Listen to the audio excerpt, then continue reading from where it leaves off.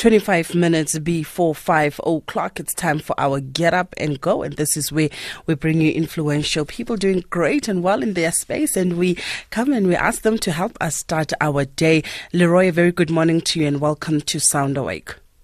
Morning, Kanye. It's a pleasure to be with you. Leroy, before we get into your work, you are a property investor, you're an entrepreneur as well as a coach. Let's just start by asking you, what is your daily get up and go? What helps you get you started every morning?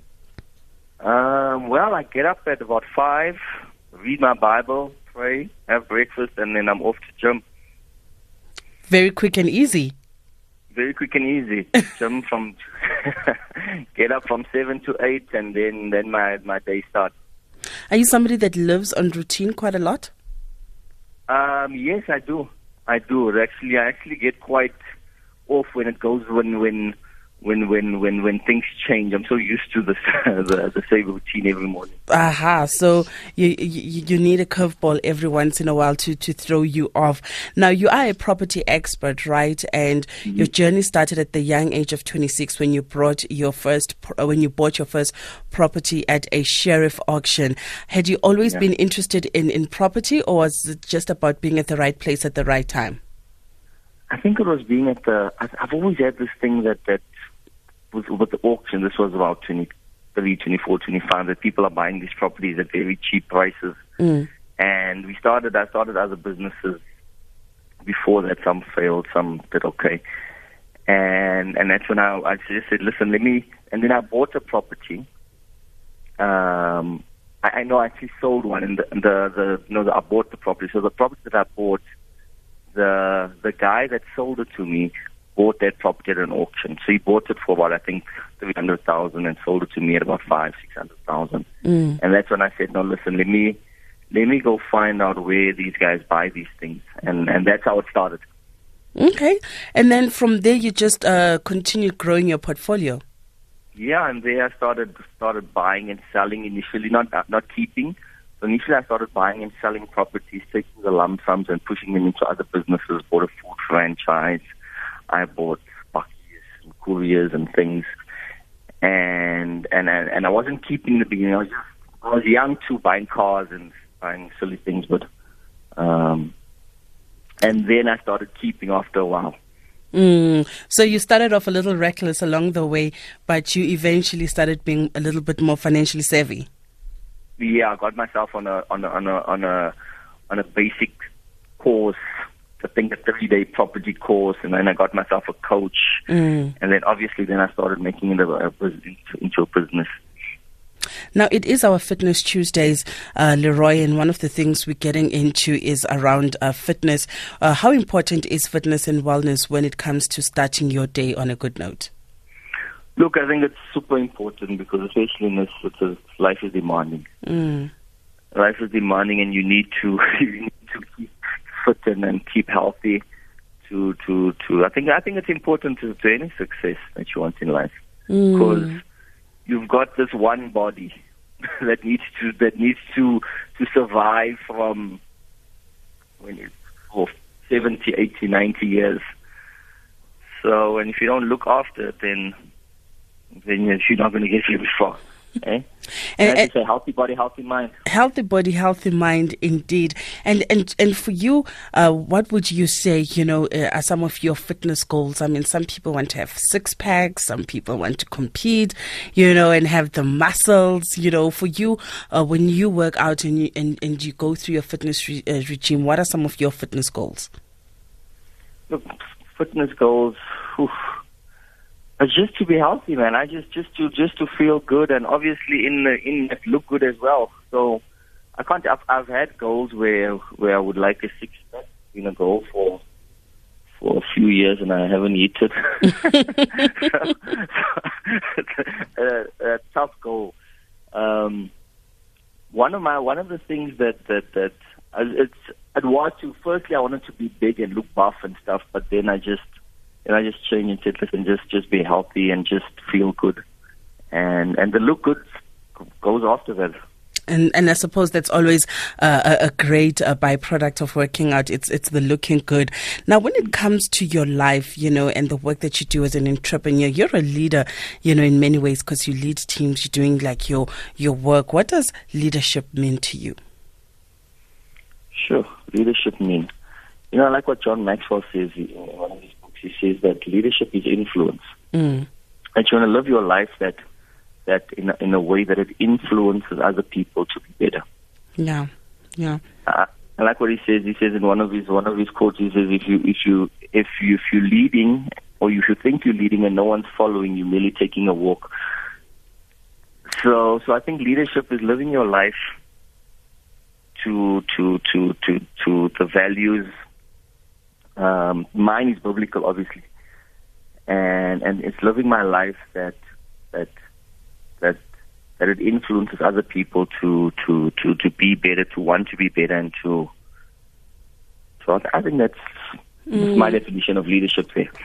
And in terms of your own life's journey, I mean, you've come a very long way, and you've shared your story quite widely that you used to be a drug addict, and you've had to turn your life around, and, you went through a number of, I would say, journeys along the way to get you to the point where you are.